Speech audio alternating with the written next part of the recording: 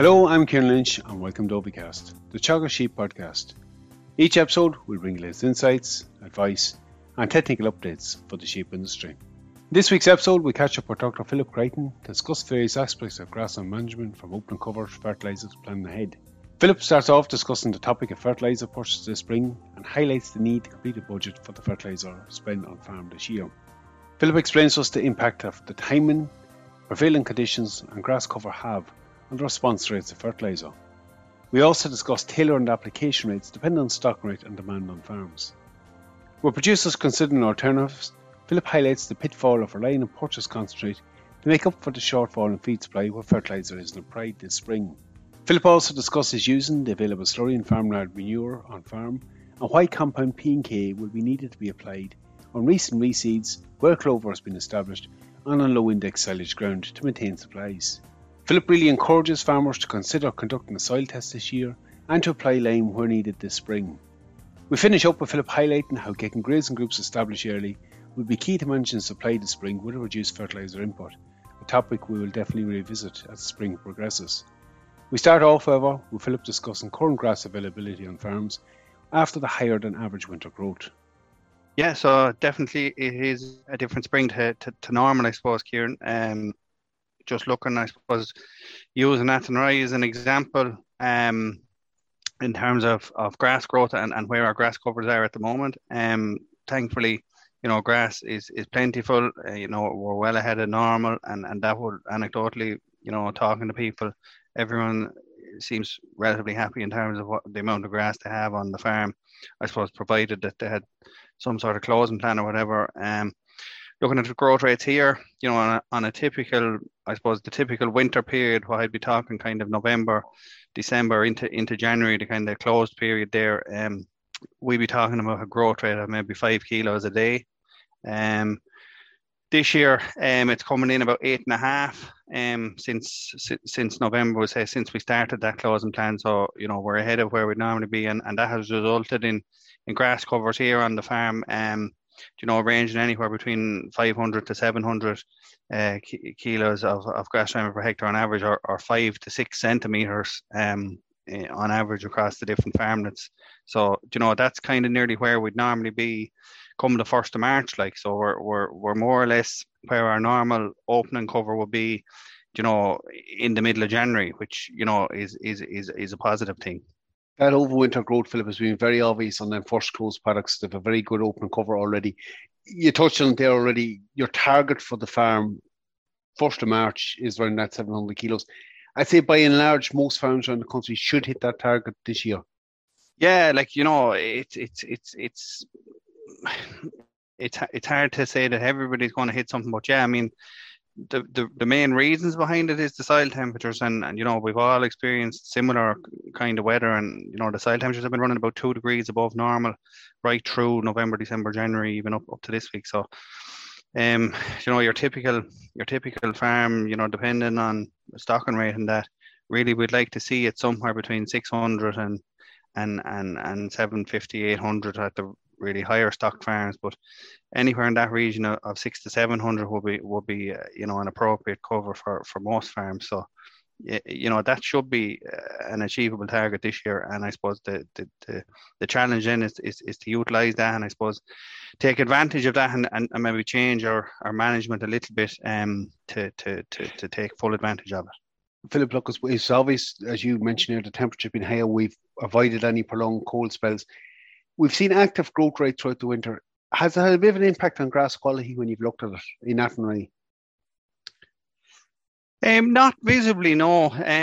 I suppose, look, the thing we always say about the closing planner is, to try and graze it out as best you can, so that any growth that does occur is clean, leafy growth. And I suppose in an average year, we can sometimes run into problems there, in very cold weather or whatever, frosty weather, maybe some of the heaviest covers, the first fields of them we might close. You can get a little bit of kind of burning taking place, a little bit of dead material. By and large, it's not really doing a huge amount of damage in terms of the overall quality. And the way I would describe that, is usually that it's still higher quality than very high quality silage, which would be an alternative maybe to be feeding in the spring if we didn't have grass. So I wouldn't be getting overly worried about that. But again, because it's been so mild, there doesn't visibly seem to be any real decay in grass quality. Philip, the other big change this spring, and the obvious one had an impact on us all, the increase in fertilizer prices. It's going to be a challenge on a lot of sheep farms this spring. Maybe just to delve into it for a moment, like the challenge of going with that first application. Normally, this time of year, we'd be chatting about when we should be going, how much we should be going with. Our advice is going to have to change slightly this year on the back of that increase, and quite drastic increase in some cases, in cost of fertilizer. Yeah, so unfortunately, Kieran, there has been a dramatic increase in the cost of fertilizer. 2.5 times higher than it would have been this time last year. And that's going to have, it's going to put people under pressure in terms of costs. Thankfully we had a good year in terms of the land price, but the risk is that's going to erode all of that benefit and even take away a lot of it. So I suppose the way we have to look about this now is in a normal year we'd be kind of talking about getting ready to apply in February to boost on what had accumulated over winter. And as I've said already, I suppose we're further on than we'd normally be. So there's covers of grass there. So I suppose we have to be realistic. We have to, sit down and do a budget in terms of what we're going to be able to afford to spend on fertilizer this year, which is, the first important thing. And I suppose just a little plug for anyone listening on Tuesday, we have our National Sheep Conference on tonight, and if anyone is listening to afterwards, there's a detailed paper there about doing budgets there in terms of the financials and the feed budgets. But we're going to have to be realistic about it, and I suppose there's an opportunity now because there's more grass on farms, is to maybe delay that earlier application of fertilizer. Now there's a balancing act, but take advantage of what we have in front of us now to try and reduce our costs a little bit, and then move forward into adapting our normal spring strategy in terms of nitrogen application to ensure that we don't run out of grass. During lambing after the first rotation. And what we're kind of saying there is that at the higher stocking rates, yes, we probably still have to get fertilizer out mid to late February, where we'd normally be going maybe early February.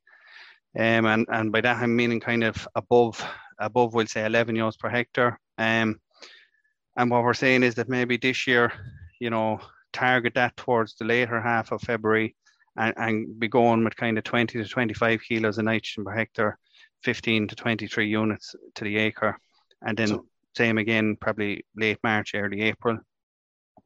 And then for the lower stocking rates, we're kind of saying take advantage again of higher grass covers at the moment. Maybe delay that first application into early March. The demand on those farms won't be quite as high. And again, we can maybe reduce the rate a little bit down to maybe 15 to 20 kilos to the hectare, or around 12 to 15 units per acre, and that would have to be repeated again then in early to mid-April, again pushing it out a little bit longer. I suppose the reason behind that is the whole concept of the response, the response to grass growth from nitrogen applied. Look at as we move into March, soils will be getting warmer all of the time, and I should say obviously the standard advice still applies. We shouldn't be applying nitrogen unless the soil temperature is right. So 5 or 6 degrees and rising. Philip, one other advantage to that higher cover, we should in theory get a slightly better response to it, and maybe that delay, it'll give us that opportunity to delay it slightly. So the natural improvement in response as time progresses should be another benefit this year to allow us to reduce that rate. Exactly, Kieran. Yeah. So look at with the cost of it now. We have to do absolutely everything we can to try and improve the response rate. So there's 2 things that will affect response rate. The first thing is that if there's a cover of grass there already, the grass plant has a greater capacity to take in that nitrogen and to use it, and that gives us a higher response rate. So we'll get more bang for our buck basically. And I suppose the other thing is that by slightly delaying the the application. Again, as I said, because we don't have to boost on the covers as much as we normally would because they're already ahead of where they'd normally be. As we move into late February into March, day length is getting longer, soils will be warming up, so that improves the response rate as well. So that's the concept behind, I suppose, changing our management to suit the conditions this year and also to suit our pockets, basically, in terms of, look, it is a lot more expensive and we have to do everything we can to maybe reduce our expenditure. So again, sitting down and doing a budget, we're going to have to reduce the amount of money we spend on fertilizer this year. So which means we're going to have to reduce the amount of fertilizer we spread. So by maybe delaying this first application a little bit, that'll have knock-on effects through the rest of the grazing season as well, because we'll be delayed all the way through. So hopefully we'll get away with an application or two less than normal, which should bring down our requirement by, maybe 15-20%, which will help. And then obviously it's about being smarter then about where we apply it and when we apply it. And look, I think you're 100% right. That budget at this time of year, look what you spent last year to produce what you need and say, where can we tailor it this year? Look, we are talking about cost, Philip. There's probably two elements of this we'll just delve into a bit more. There's an argument put there in some cases that, look, we'll buy feed instead of it. We have good coverage of grass first time round. We don't need to go with it. So I suppose, first question, do we spread it on the heavier covers when we have them, and what's the justification for doing that? And B, if we don't spread it and we have to go with supplementary feed, which works out cheaper? Yeah, and it's very topical at the minute, Kieran. I suppose there is a perception maybe that, okay, we have more grass than we normally have. We'll maybe skip the fertilizer. It's very expensive. And sure, if we run into trouble, we'll just plug the gap with concentrates or whatever. And, what I would say to that is it's quite a risky strategy. As we've said already, the response to applying the fertilizer to these more advanced covers will actually be better than it normally is. And I suppose something we have to bear in mind is that when we apply fertilizer, it's not grass. It's not going to have an immediate effect. It's not to increase our growth rate today or tomorrow. Really, it's planning ahead right through the following month. And I suppose if it's a case that we have a good cover of grass there, I would still be saying that we should apply fertilizer there, get the maximum response we can. And it also means that as that's grazed off, we'll be maximising regrowth behind this, which again, the place where we always come into trouble on a sheep farm in the spring is usually not in the early stages, but it's kind of at the end of that first rotation when the demand from the ewes is getting higher, the lambs are starting to graze as well. And it's that pinch point there of kind of early April that if we have that nitrogen out and working its way into the plant, that should help us to alleviate that problem there. Talking about response rates, I suppose, look, all the usual conditions apply. You're going to get your higher response from areas where you have, good soil fertility, a good level of perennial ryegrass in the sward, the grass cover, as we've said already, so higher covers will get a better response. And then your soil types, so your drier soils are going to respond better. I suppose in the situation where we have lower covers, so fields maybe with covers of less than, we'll say 400 kilos of dry matter or less than 5 centimeters of grass, there's the option there where possible, especially on silage ground, and that is where there's a high P&K requirement will be to try and target slurry or farmyard, slurry in the spring, to try and build up those indexes, and also it's a more effective use of the nitrogen within that slurry as well. Or I suppose I wouldn't be advising putting farmyard manure out in the spring if you're going to start planning on cutting silage on that this year, but you could maybe target to replace the P&K in that area of ground with farmyard manure once it's cut or whatever. But again, that's going to play into improving the responses. And I suppose when I talk about responses, we can have a range there of anything between, we say, 5 kilos of grass grown per kilogram of nitrogen applied, all the way up to maybe 15 kilos of grass grown per kilogram of nitrogen applied. And on average, and using the farm here again as an example, we're running around that 10 or 11 kilos of grass grown per nitrogen applied response rate.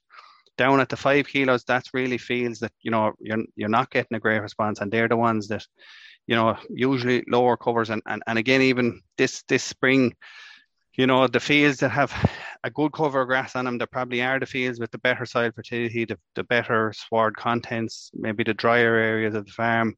And,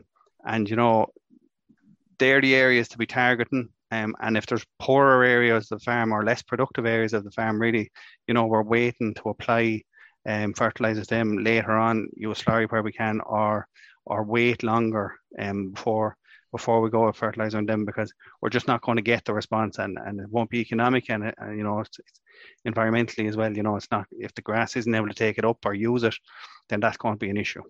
Philip, them response rates are from that first application. Obviously, yeah. So as you move through the grazing season, your response rates will get higher.